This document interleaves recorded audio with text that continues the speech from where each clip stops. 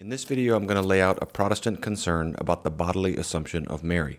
First, what I'll do is explain the importance of this topic and why it's appropriate to address. Second, I'll summarize the argument against the assumption. And then third, I'll respond to 6 common defenses that I've heard.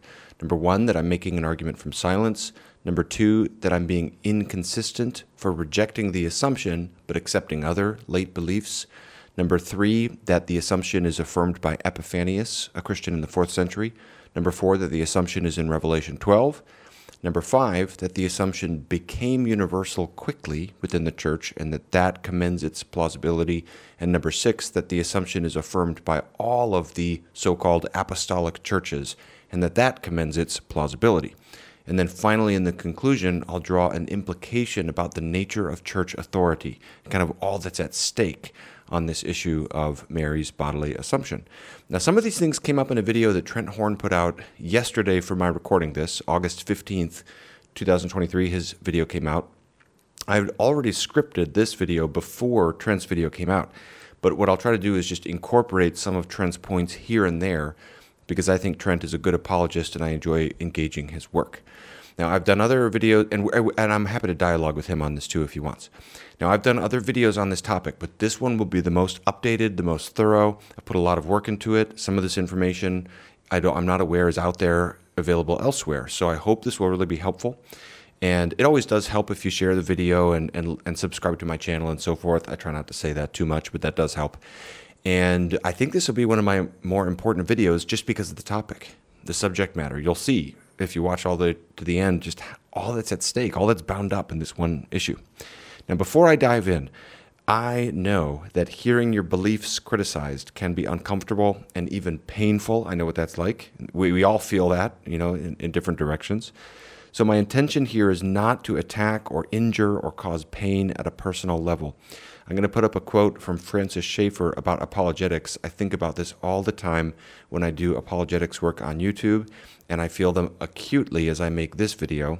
To summarize, he's basically saying this is not a game. This is not just an intellectual exercise, and when we treat it like that, it becomes ugly and cruel, and it can destroy people. We've all seen people destroyed by the ugliness of apologetics and how that can go. So he's saying toward the end of this quote, when you knock someone over, you need to be there to help catch them. They should know that you love them, and you should never cause any more pain than is necessary. Some pain and discomfort is inevitable when two different ideologies clash. It's uncomfortable, it's awkward, it's hard, it's frustrating at times, it's jarring. So that's just inevitable to some extent. But for my non-Protestant viewers, please know that those words from Francis Schaeffer weigh upon me. I'm not trying to cause any more pain than is unavoidable. And I've tried to constrain and even even just focus this video more and carefully scripting it so that it doesn't stray off into anything that can be insulting or attacking or anything. The goal is not to do that. It's to commend the truth. At the same time, it's also worth saying that the truth of this matter is too important not to critically evaluate and not to transparently lay out the full case, and that's what I'm going to do, holding back nothing about how deep my concerns go on this topic. My channel is called Truth Unites. It's not called Unity at all costs. It must be the truth that unites us. So as much as I talk about Irenicism, that does not mean we don't contend for the truth with all of our heart. That means we try to do so while maintaining harmonious relationship as much as we can and caring about the person, like that Francis Schaeffer quote. You're there, they should know you care about them. And I do. I feel that love for these other traditions, for the people in them. But we should not hold back from contending for truth and seeking the truth with all of our heart, and that is my motive in this video. So in that spirit, let me summarize my concern at the outset, and I need to put it this strong to say that I think the evidence against the assumption of Mary is overwhelming. It gives every indication of being a post-apostolic accretion that seems to originate in heterodox groups and only slowly worms its way into the doctrine and piety and liturgy of the church over the course of many centuries, as we shall see. And yet, it has been made by several churches into an obligatory, irreformable part of the Christian faith. So let me talk about that point first, the importance of this, because this can help us understand why all that's at stake here. I'm going to put up a definition of the Assumption of Mary as understood by the Roman Catholic Church. I'm going to be focusing a little bit more on the Roman Catholic dogma in this video, but I'll still talk about some of the other traditions as well. And it should be understood that the same idea is expressed with minor variation in the details and terminology and so forth in the liturgy of various Eastern churches like the Eastern Orthodox Church and the Oriental Orthodox Church. For this reason, the Assumption of Mary represents a real fault line of divergence between Protestant Christianity and the rest of Christendom, pretty much, with only a few exceptions. There's lots of issues that aren't like that. For example, calling Mary the Mother of God is not a fault line of difference.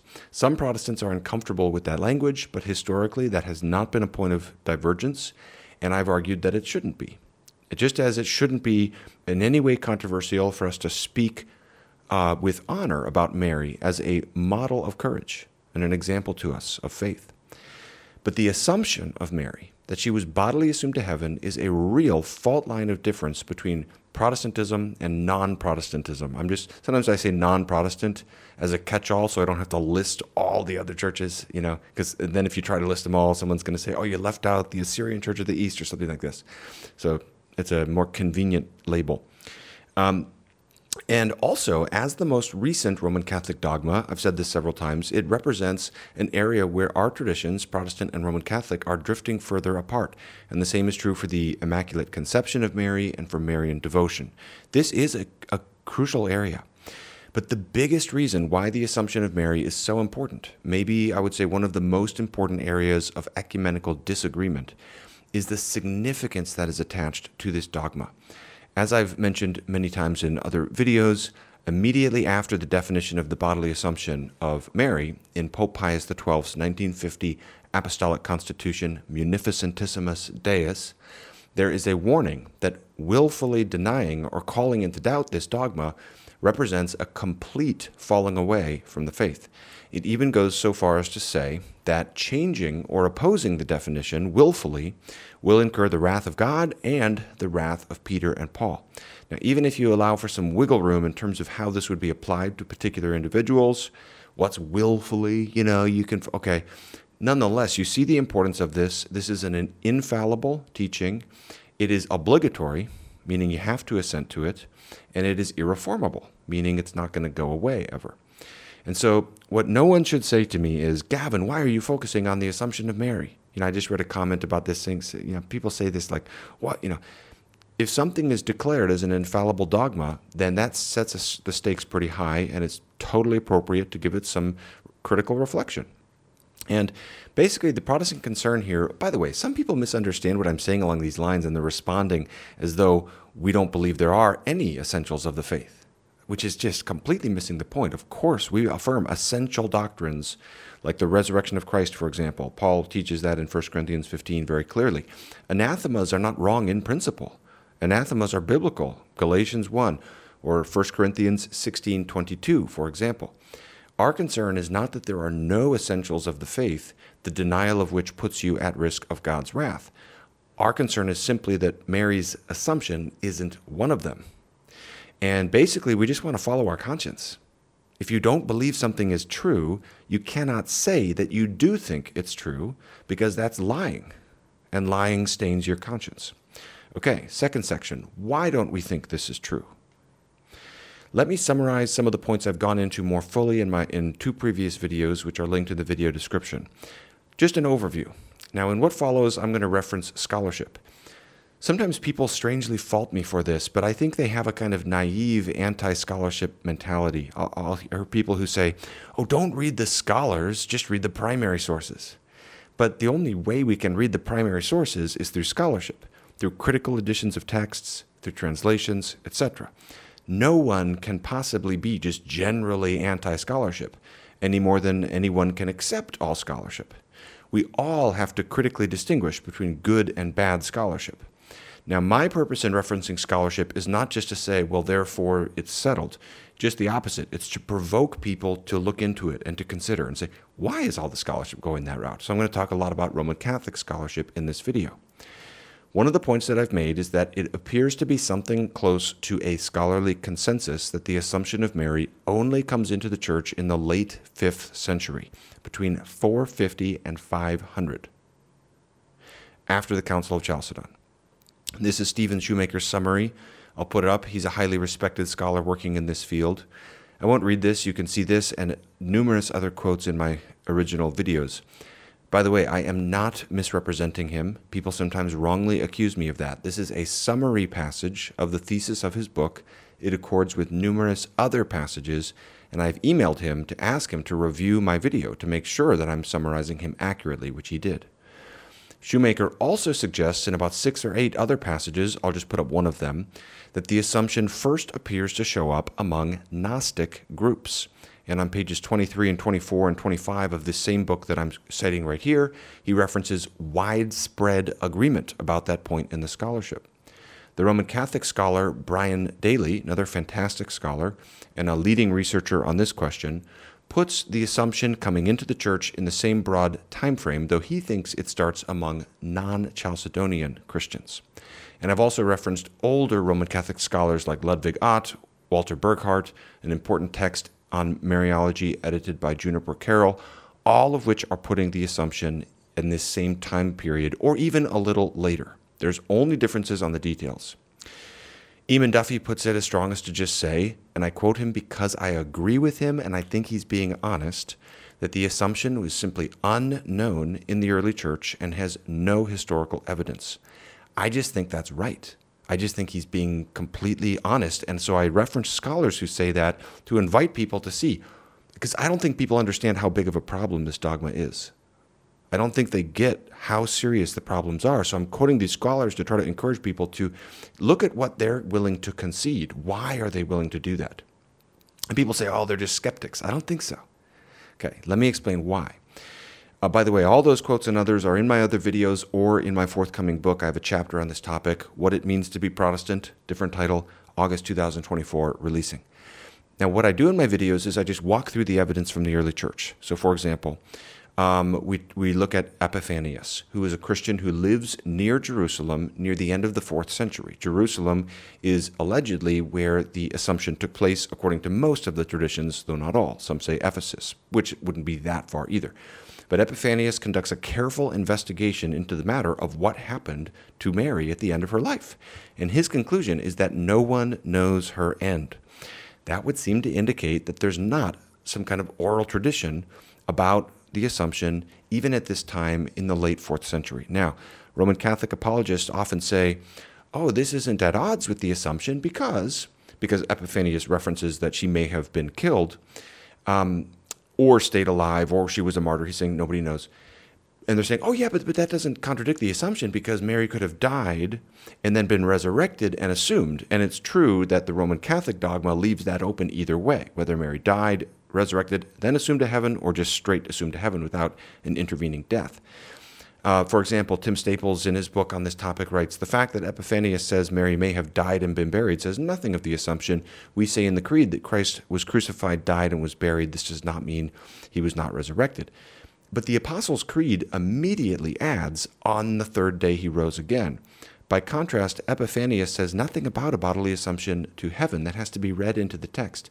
Epiphanius instead seems to consider the possibility of death, either by natural causes or martyrdom, as an alternative to her remaining alive.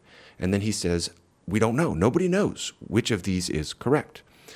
In other words, when he says no one knows her end, he's not saying no one knows whether she died prior to an Assumption.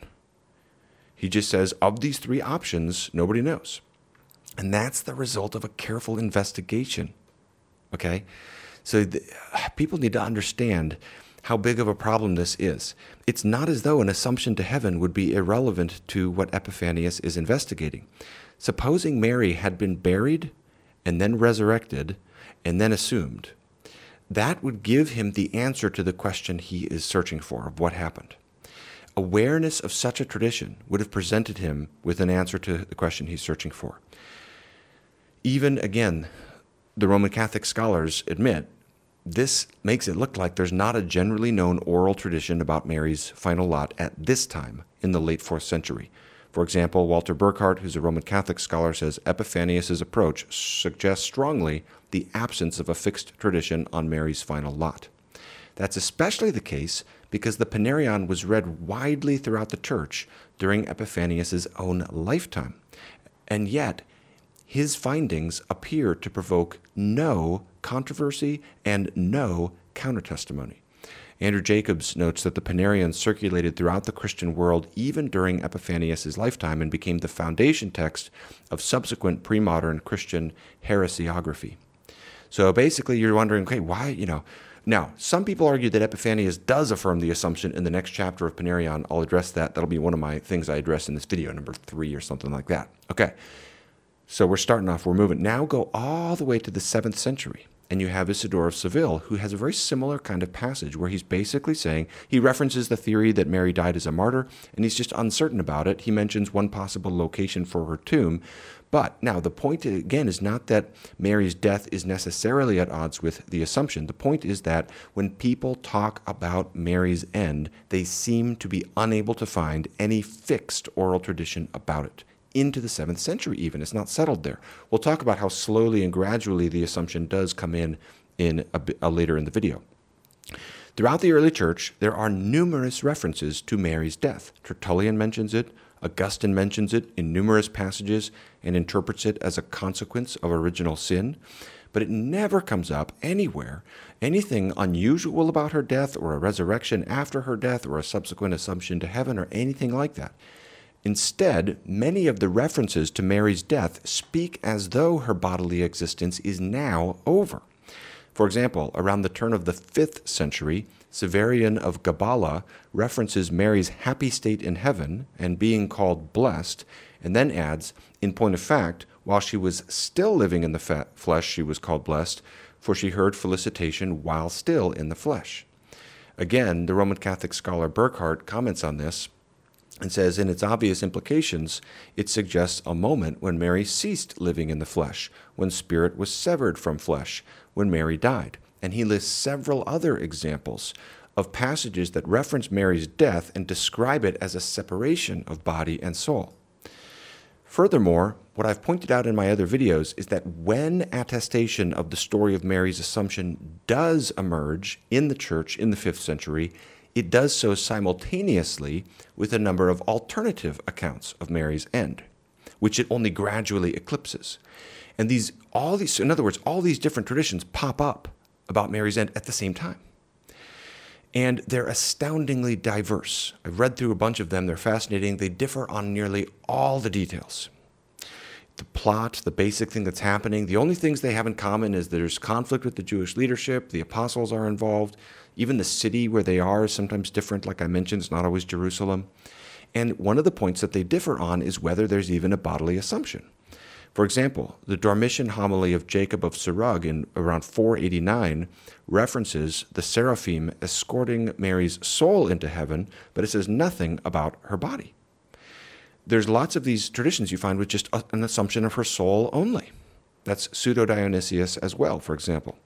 And then you find this idea that's attested in several of the early narratives that Mary's body is neither buried nor assumed, but it's kept guarded in some special place to await final resurrection. For example, the Coptic Gospel of Bartholomew, which most scholars date to the 5th or 6th century, describes Christ promising to take Mary's soul to heaven and then adding, I will place your body under the tree of life, where a cherub with a sword of fire will watch over it until the day of my kingdom. There's a similar idea on the Dormition of the Holy Mother of God by Pseudo-John the Evangelist, many other texts as well. So here's the idea. Once you start seeing the assumption of Mary's body coming into the church, it does so simultaneously with all these alternative ideas. Now, lots of people have made efforts to try to say, well, the bodily assumption was the earlier tradition, and these other ideas are derivations from that. Even if you could explain how all the diversity could come in so quickly, the problem is the timing just doesn't fit. All these things come in at the same time. Here's how Shoemaker puts it. I'll put this quote up. He says, there's simply no historical evidence for any sort of typological or theological evolution. Each type of narrative and all manner of opinions regarding Mary's ultimate fate are evident simultaneously when these narratives first appear at the end of the 5th century. On top of that, one of the things I pointed out is that many of these texts mentioning an assumption exhibit an awareness of its late arrival. Shoemaker talks about apologies for the late appearance of the Dormition traditions in several texts. Pseudo-Melito's Transitus narrative is one, John of Thessalonica's homily on the Dormition of Mary is another. And his conclusion to that, I'll put up, is that this confirms modern scholarship's inability to identify any significant traditions concerning the end of Mary's life from before the 5th century. And basically, he says these admissions should make us not expect any earlier attestation. So the net effect of all of that is that the Assumption of Mary just doesn't look like, it kind of looks like what Even Duffy says, that the Assumption is just unknown in the early church. It's not there, okay? It wasn't known by the apostles or anybody within 10 generations of the apostles. That's just what it looks like. Now, in response to that, some try to find refuge in what are called the palm narratives, like the Book of Mary's Repose, which is the earliest of these traditions in the East. That one probably goes back to the 3rd century. But notice I said the Assumption gets traction within the church in the late 5th century. The Book of Mary's Repose is a Gnostic legend. This is the first text where you ever have a bodily Assumption of Mary. And in this text, there's an angel Christology. Mary calls Christ the great cherub of light who dwelt in my womb. At another point, the Christ angel figure says, I am the third that was created, and I am not the son. The actual narrative features of this text have all kinds of bizarre and scandalous details, including Joseph rebuking Mary for failing to preserve her virginity, and wondering perhaps whether he had impregnated her while intoxicated. Furthermore, the narrative contains many Gnostic features, such as a Gnostic creation myth. I'll put up Shoemaker's summary so that you can see it's not just me who reads it like that. Okay? This is a scandalous text for us all. It offends all of us. It's not a Christian text. It's not a Trinitarian text. It dishonors Mary. So, and the whole interest in Mary is not for her virginity or her goodness or anything like that.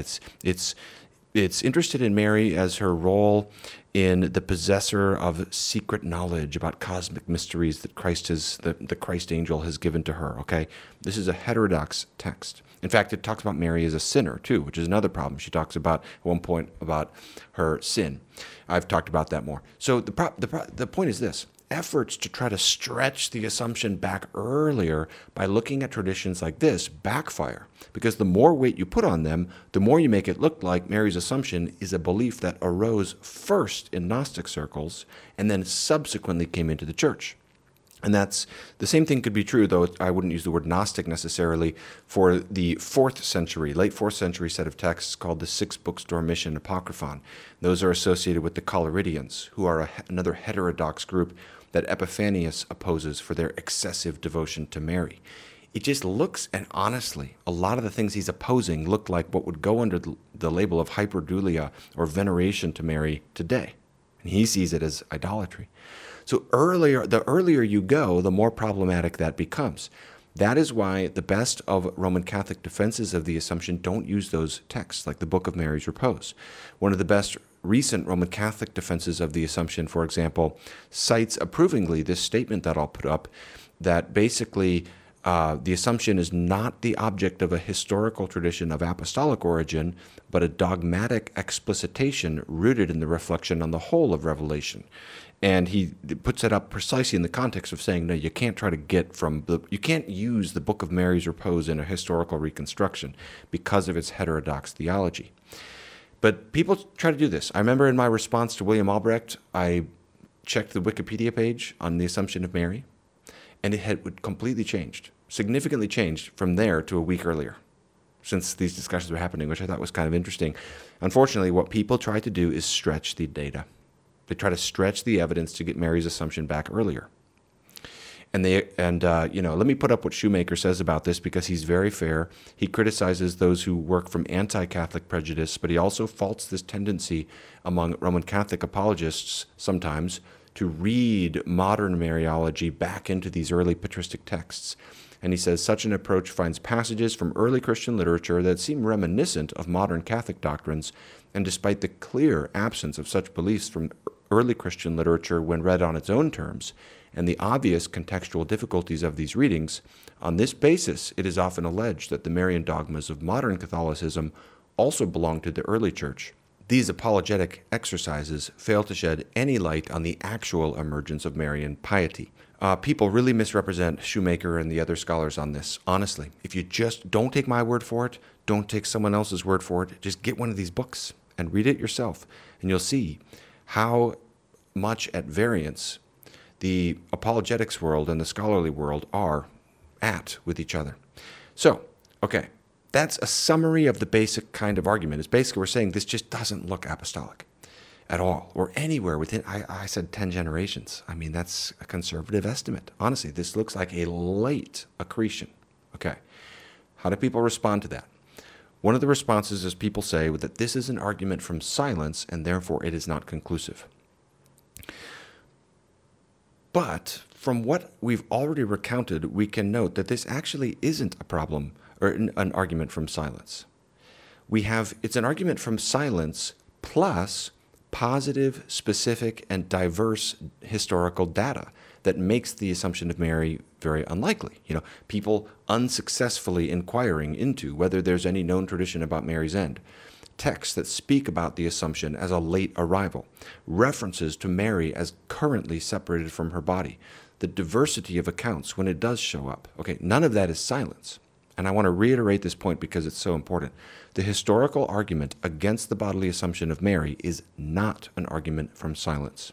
It's an argument from silence combined with other historical points of data that make it very unlikely. Silence is a feature of the argument, but it's not the full argument. Moreover, let me say something about arguments from silence. Arguments from silence can have plausibility value to the extent that you expect the sources in question not to be silent. So let me give a metaphor to prove this point to help people envision this. Suppose that you're driving in your car and on the radio there's a reference to a school shooting, and the radio doesn't specify which school, so you're worried about your kids. You drive to the school your kids go to, and you walk around campus and just ask people, have you heard anything about a shooting here? Now, if the school has 2,000 students and is on a 10-acre campus, and you interview 10 people, and none of them have heard of such a thing, this will probably relieve you a little bit.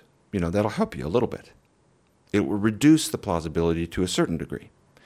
But if the school has only 500 students and is on a 3-acre campus, and you interview 50 different people from different parts of the campus, including several teachers and staff, and none of them have heard of a school shooting happening, your confidence and your relief will be much further. In neither case is it a logical deduction. You can always say it's logically possible that somehow there's nobody heard of it. But the point is that the more you expect particular sources not to be silent about a particular event, the more relevant that is to the plausibility of that event.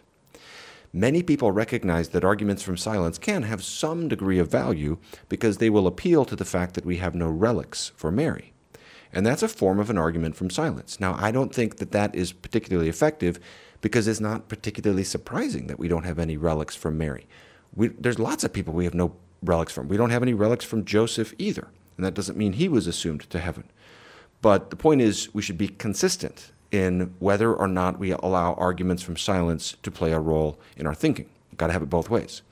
One of the examples that Trent mentioned in his video from a year ago, actually, I think, though it might have come up, I can't remember, is this point that the Exodus in the Old Testament is another historical event that doesn't have external testimony out of Scripture.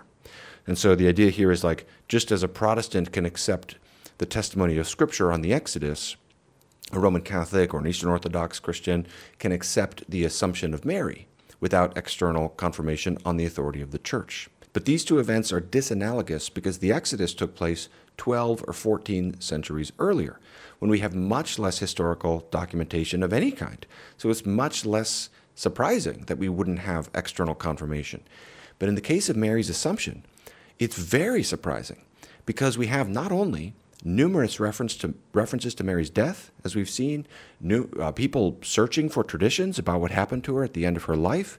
But we also have numerous lists of the people that are understood to have been assumed bodily to heaven. I'll go through a number of these. When Tertullian is expounding the perfection of the resurrection body, he lists Enoch and Elijah as his examples of those who are translated to heaven. Elsewhere, when he's defending the view that the debt of sin includes death, he gives two exceptions to that, Enoch and Elijah. There's two other passages in Tertullian where he's basically discussing Elijah's assumption, the nature of heaven, the nature of the resurrection body. Mary never comes up. When Irenaeus wants to list examples of those who are translated to heaven to prove that God can resurrect our physical bodies, he lists Enoch and Elijah. No mention of Mary. When Methodius wants to defend the resurrection of the body, he distinguishes between those who rose to die again, like Lazarus, and those who were taken up to immortality, like Enoch and Elijah. Again, no mention of Mary. When Origen lists exceptions to the general pattern of death, he mentions Enoch and Elijah, not Mary. When the Apostolic Constitutions, which is a 4th century compilation of texts dealing with church orders, appeals to examples of the power of God in raising the dead, it mentions Enoch and Elijah. Again, no mention of Mary. When John Chrysostom wants to prove that bodily existence does not make virtue impossible, he appeals to those who do great deeds in the flesh and then are translated to heaven. His examples? Enoch and Elijah, not Mary. When Cyril of Jerusalem lists examples of those who are not greater than John despite being bodily raised to heaven, it's Enoch and Elijah, not Mary. Later he references Jesus' ascension and references Enoch and Elijah's translation to heaven, as well as Paul's travel to heaven, as well as the story of Habakkuk's translation from Israel to Babylon, which was a myth that some believed. Still, Mary never comes up. When Jerome wants to exposit the nature of the resurrection body, he gives examples. It's Enoch and Elijah, not Mary. When Ambrose wants to list those who are caught up to be alive with Christ, he lists Enoch and Elijah, along with Paul and some apostles, but not Mary. When Augustine references Faustus's belief that Elijah, Moses, and Enoch were bodily assumed to heaven, it's just those three, and then later he himself references Caelestius's question about the location of Enoch and Elijah, and he rebukes him for asking that. Mary never comes up. So the point is, the church fathers are not silent about listing people who are assumed to heaven. There's plenty of times where you'd expect that somewhere this is going to come up, that, well, it wasn't just Enoch and Elijah. Actually, the most important person, the most important creature, Mary, the Queen of Heaven, she also was assumed to heaven. You'd kind of think that would come up somewhere. It's just Enoch and Elijah, sometimes Moses, sometimes Paul in 2 Corinthians 12. Eusebius has another passage where he lists the possible assumption to heaven of an old bishop named Chaereman. Of course, Jesus' ascension to heaven is frequently discussed, yet nowhere do you get any idea of an assumption to Mary. Now, some of these passages you could explain this or that way. You could say maybe the author just chose not to include Mary as an example. He's just choosing Enoch and Elijah. Maybe he's speaking strictly of those assumed to heaven without an intervening death, and they thought Mary was buried and then assumed. Okay, fine. Maybe they're focused just more on the Old Testament figures. Trent mentioned some of these possible explanations. He mentioned Clement and Methodius and several others. Okay, maybe that can work for some of these texts, but for all of them? If Mary is as important in the early church as she is in Roman Catholic theology, and in the theology of other churches as well, is it really plausible that she would be bodily assumed to heaven and it would simply never be mentioned in Tertullian, Irenaeus, Methodius, Origen, the Apostolic Constitutions, John Chrysostom, Ambrose, Augustine, Jerome, Cyril of Jerusalem, etc., when they're literally telling you, here's the people who were bodily assumed to heaven, and they don't include her. So that's the way the argument from silence works. It's not conclusive, but what you do is you take that argument from silence, which is suggestive, and then you stack on top of it 5 things. Number 1, all the references to Mary's death early on, none of which indicate anything out of the ordinary, and several of which reference her as having left her body. That's not silence. Number 2, stack on top of that the testimony of Epiphanius and others like Isidore of Seville concerning the ultimate uncertainty of her end, despite careful investigation into the matter. That's not silence. Number 3, you stack on top of that the diversity of the accounts when they do show up. Number 4, the acknowledgments of its late arrival. And number 5, the fact that it seems to originate in heterodox contexts like the Book of Mary's Repose. And what happens is the combination of the deafening silence on the one hand, plus all of these other suggestive features, ultimately yield that I would say Eamon Duffy was right. The best synthesis of the data is simply to yield to plausibility, yield to what truth seems to be, that the Assumption of Mary was unknown in the early church. All right, a second defense is people will accuse me of inconsistency, and they'll say, you reject the Assumption because it's a late accretion, but you don't reject this other Protestant doctrine that's also a late accretion, so you're being inconsistent. And I've heard people say this about the canon of Scripture, for example, other Protestant doctrines.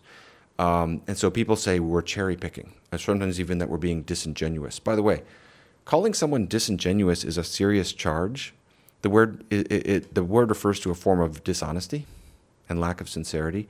I am not disingenuous. I am sincere before God in my Protestant convictions. And we should avoid calling people disingenuous unless you have a clear reason to know that they are. And I say the same thing when I see Protestants doing that to Roman Catholics as well. That's a serious thing to say. We shouldn't say it unless we have really good reasons to think so. Because in the painfulness of ideological clash, it will often appear that someone might be being disingenuous when they're actually not. We need to know that. But anyway, here's why the charge of inconsistency is false. There are relevant differences between Mary's Assumption and the various Protestant beliefs in question. In the first place, a lot of times the doctrines that are mentioned simply do have early testimony in Scripture and church history. So, for example, people will say, they'll say this about sola fide and sola scriptura, but I just don't think those are in any way like the Assumption of Mary. Number one, they're not historical events. They're ideas. Number two, they are attested in both Scripture and the early church. When I argue for sola fide, I'm arguing not just from Romans 4:5, I'm arguing for John Chrysostom's homilies on Romans 4:5 and other relevant passages. When I argue for sola scriptura, I argue not just from 2 Peter 1:21, I argue from St. Augustine, and so on and so forth. Even if you say that's a wrong interpretation here or there, that's still not analogous to the Assumption of Mary, which just has no support. Second, many of the Protestant doctrines put forth here are not obligatory for Protestants, as Mary's Assumption is obligatory for Roman Catholics. So one of the examples that Trent will talk about, and he made a video about this, is eternal security. But that issue is not representative of Protestantism or obligatory for Protestants. Mary's Assumption is representative of Roman Catholicism and obligatory on Roman Catholics, so they're disanalogous. But the third point is this. The third reason it's not inconsistent. Mary's Assumption is allegedly a historical event. It's not an idea that can develop or something in the process of discernment, It's something that allegedly happened on a particular day and a particular location, and according to the traditions, was witnessed by the apostles and was known by people. So that makes it different from something like the canon of Scripture.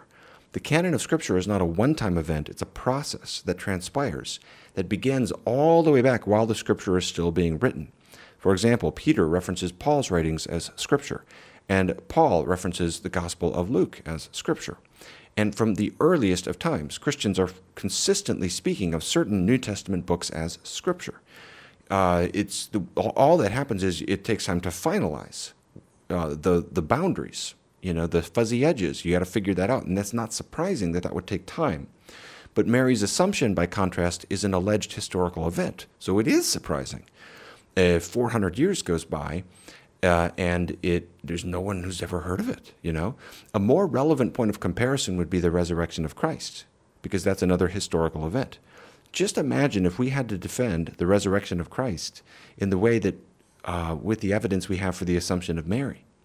These are two issues that you could almost see at the opposite ends of the spectrum in terms of historical plausibility. With the resurrection of Christ, we have multiple independent points of attestation within decades of the event in question. And we've got all kinds of other reasons to accept the apostles' testimony about what they had personally seen, like their willingness to die for it and so many other things.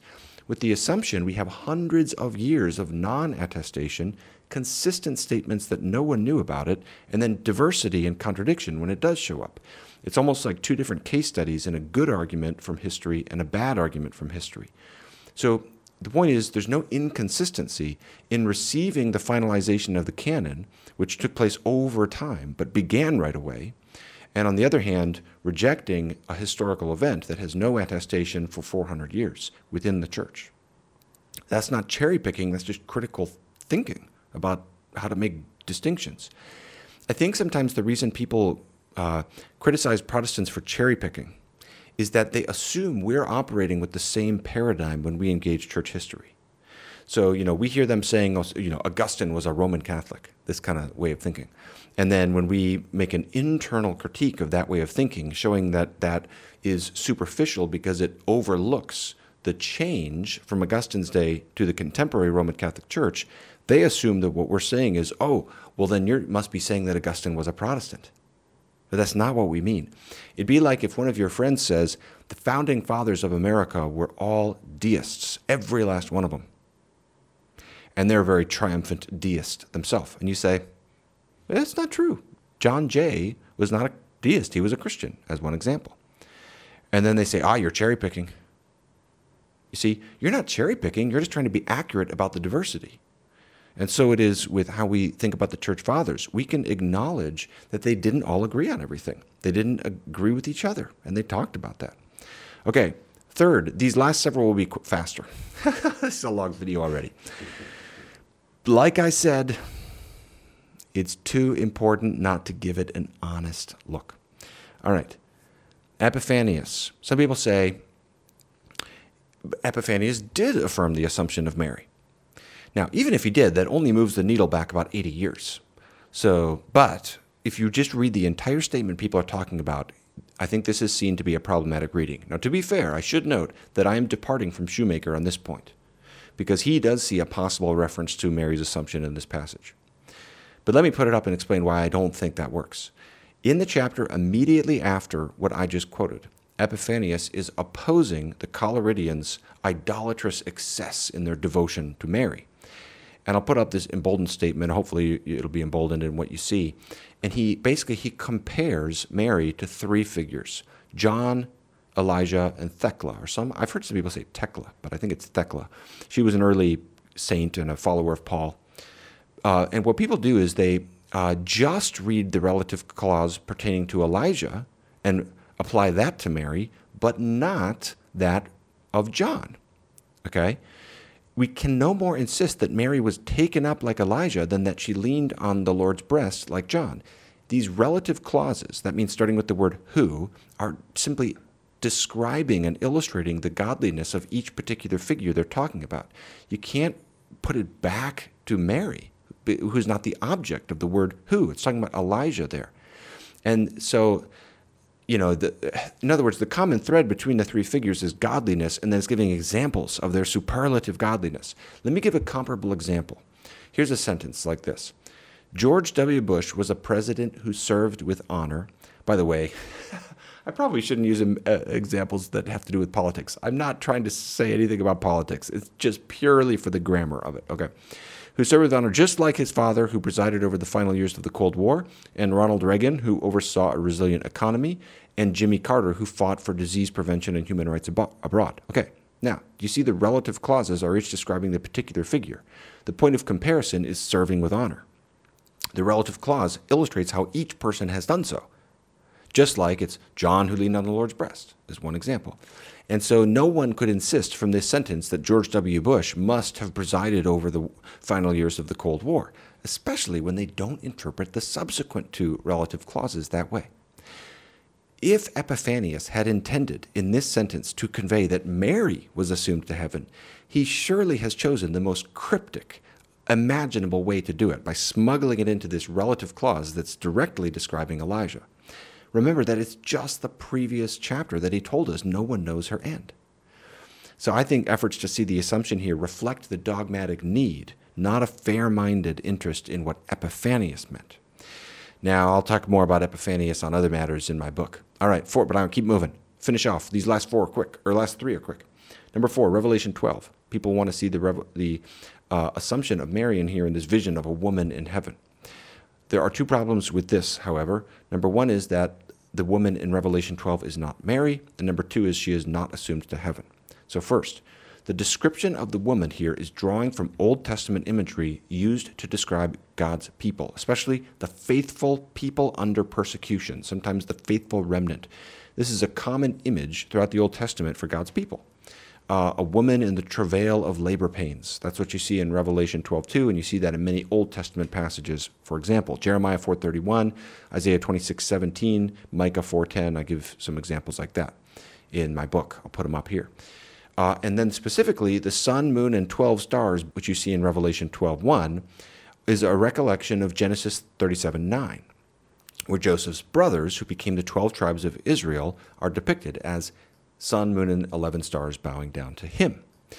Similarly, the sweeping away of stars in Revelation 12:4 is drawing from Daniel 8:10, where it describes persecution of God's people. The woman's flight into the wilderness in Revelation 12:6 is for 1,260 days. That is the exact same amount of time as the persecution described in Revelation 11:1-3. And that probably corresponds to the time, times, and half a time in Revelation 12:4, which is the same time frame for persecution of God's people in Daniel 7:25 and 12:7-12. If you miss, there's a lot of details. Okay. If you missed the point here, the big picture is this is not Mary, it's the church. It's the faithful people of God under persecution, if you interpret this imagery consistently with the rest of Scripture. That is why the assumption of Mary, the idea that this is talking about Mary, the idea that Mary is the woman, has no precedent in the church until people start to wonder about Mary's ultimate fate. As Shoemaker puts it, although this exegesis would subsequently become quite popular and has endured even to this day, there is no evidence of its existence before Epiphanius. On the contrary, the early church unanimously identified this apocalyptic woman with the church. Now, what people want to say is, it can be Mary and the church. But what I'm saying is no one interpreted it that way. No one said it was both. Everybody said it was the church rather than Mary until you start to get more reflection about Mary's final end in this world. Quite a coincidence, right? By the way, after the rise of belief in the assumption of Mary, still many people didn't see this in Revelation 12. I forgot to bring the book, but you can read through Andrew of Crete's Dormition homily in the 8th century, where he says none of the sacred writers, as far as we know, wrote about the immaculate supernatural passing of the Mother of God or left us any account of it at all. Furthermore, even if Revelation 12 was about Mary, it simply says nothing about a bodily assumption. The woman is seen in heaven in verse 1 prior to all of the events of the chapter, prior to the birth of the Messiah in verse 5, prior to her flight from the dragon in verse 14, prior to her stay in the wilderness for 1,260 days in verse 6, prior to the persecution of her other children in verse 17. All of that is subsequent to the initial vision of her in heaven. So the idea that Mary was bodily assumed to heaven at the end of her life, after these events happened, is completely foreign to the passage. You have to kind of read that into the text. Okay, fifth defense I see is, but the assumption eventually became universal in the church. In fact, sometimes we'll say it quickly became universal. So people will say, yeah, you don't see it early on, or maybe they'll acknowledge some of the problems, but then they'll say, but it very quickly became accepted everywhere, and God wouldn't allow his church to fall into that kind of error. Now, I have two responses to that. One is to simply point out, not everything that becomes accepted in the church or becomes mainstream is true. And the same argument could be made to support the damnation of unbaptized babies, which, to my awareness, was universal between Augustine and the Reformation. The only qualification is the idea of limbo, which mitigates the punishment. But nobody that I can find anywhere between Augustine and the Reformation for over 1,000 years thinks that deceased infants who were not baptized get the beatific vision. In other words, it's simply undeniable, and that's just one example of others we can give. It's simply undeniable that on particular points of doctrine, sometimes errors do become mainstream. And to say that, if something becomes accepted, therefore it must be true. This is the kind of argument that could be made by Ahab against Elijah or something like this. That's just not a good criterion for testing the truth. Jesus never promised the church will not make errors. Matthew 16 does not say, I will build my church and no errors will ever enter into her. The promise is more specific than that. It's for indefectibility. It says, I will build my church. The gates of hell will not prevail against her. And I did a video on that. It's talking about the church not dying. It doesn't mean every particular point of doctrine that comes to be settled in the church will always be right. We just don't have a promise for that. But secondly, what I want to observe in this video is how long it took for the assumption to become settled. Because if people are saying, oh yeah, well you don't have it early, but then you see it everywhere, that is actually not true. For example, the Roman Catholic scholar Michael O'Carroll has a study where he shows how much uncertainty there was about the bodily assumption of Mary throughout the medieval era. In the 7th and 8th centuries, among figures like Adamnan of Iona and Bede, there's uncertainty about the doctrine, and then you can see the effects of this. And then in the 9th century, Paschasius Radbertus is another one, who basically, according to O'Carroll, he declared that nothing was certain about the end of the Virgin's life save that she left the body. And I've confirmed that by looking at his sermons, because Radbertus describes Mary's end as an assumption of the soul only. Okay? So the point is, you've got these major, like Bede and Paschasius Radbertus, these are significant people who have an influence upon the subsequent centuries. And so there's other examples of this. In Spain, Walter Burkhardt talks about how the assumption was rejected by many people in the 8th century. Brian Daly talks about a wave of reaction against it in the 10th century. O'Carroll talks about the influence of Radbertus and basically says this arrested development of thought on the assumption for 2.5 centuries. And so he's pointing out, part of the reason for that is Radbertus, surely unintentionally, used a letter falsely attributed to Jerome, which expressed uncertainty about Mary's assumption. And so you can see the influence of pseudo-Jerome for a long time in the medieval church. And O'Carroll gives examples of this in the 10th and 11th century, in Alfric of Eynsham rejection of the assumption, and then in the 12th century, in a number of figures who profess ignorance about the assumption. He gives examples including Isaac of Stella, Peter of Celle, and Alred of Rivaux. So basically the point is, it's not settled. You got plenty of people who, the idea that it's universal is not true. Over a millennium from when Mary actually lived, it still is unsettled and questioned. And a lot of people are saying, I don't know. Okay, last defense is people say, but why would all of the apostolic churches agree on this if it isn't true? It's not just a Roman Catholic idea. It's in the Eastern Orthodox Church. It's in Oriental Orthodox and others, Anglo-Catholic and so forth. And basically what I would say is, I don't like using the term apostolic to describe like that, but that's a separate point. But the simple answer is that formal rupture doesn't preclude common belief and common development. The Eastern Orthodox Church and the Oriental Orthodox Church are alike in almost every possible way, except for a few very slight differences. Even the original split in the 5th century about Christology, there's arguably been a lot of progress on that. It's more terminological than substantive. So if they're alike in every way, why would we expect that there would be a difference on this point? Here's a metaphor for this. Suppose that in the year 2030, the state of California split up into 3 distinct states: Southern California, Central California, Northern California. 70 years later, in the year 2100, a sociologist conducts a study of the culture and politics and language of these 3 states. And he's just amazed at how many commonalities they are, and he can't explain how this could come about.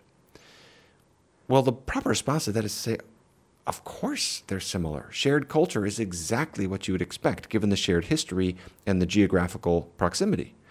A formal or institutional rupture doesn't preclude common belief.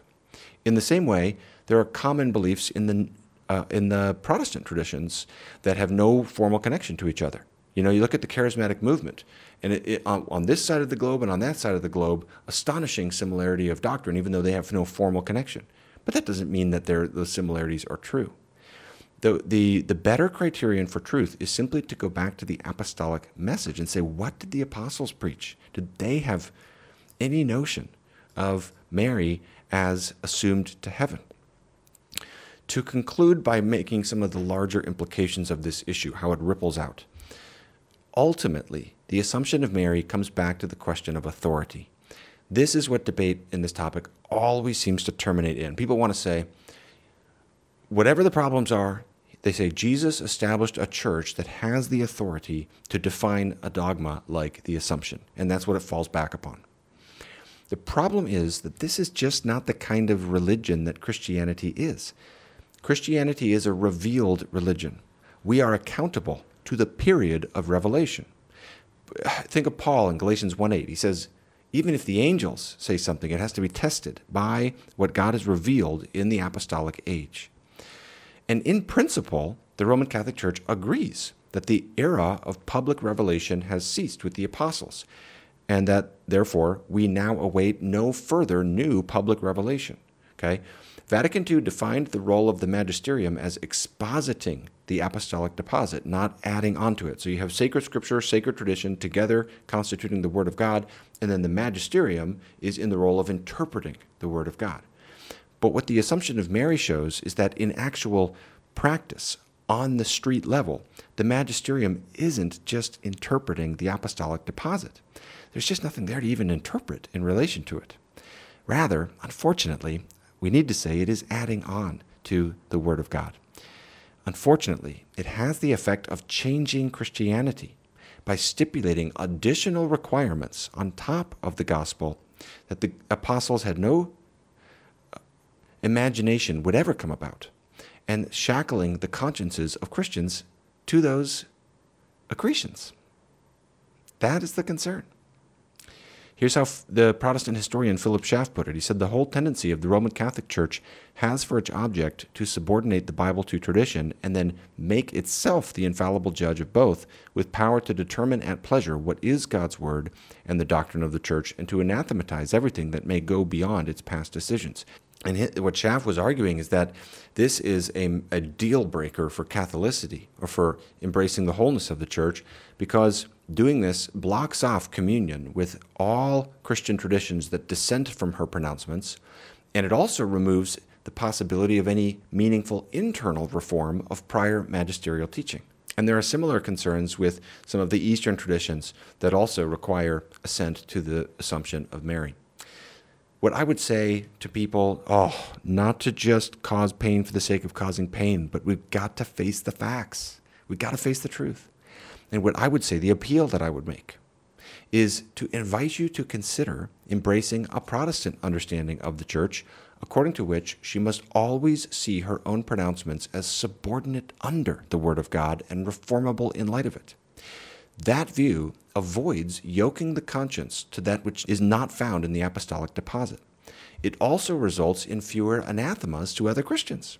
So, for example, we can recognize true Christians among those who affirm the Assumption of Mary, even while following our own conscience by not adhering to it. A Protestant position, therefore, better fulfills the obligations of both truth and love. Okay. Made it to the end. If you watched to the end, let me know in the comments and I will heart your comment. If there's video responses, I may not be able to respond to them all. I'll try to watch them. I haven't even watched all the responses still to some earlier videos, but I'll try to keep up with them as best I can. Perhaps other Protestants can enter in and also kind of enter into the fray and engage some of these discussions as well. May this video, thank you for watching. And may Christ be honored in the way we search for the truth on this topic, because the truth about this is too important not to give it an honest review, and that's the intent of this video. So thank you all for watching. May the Lord bless you.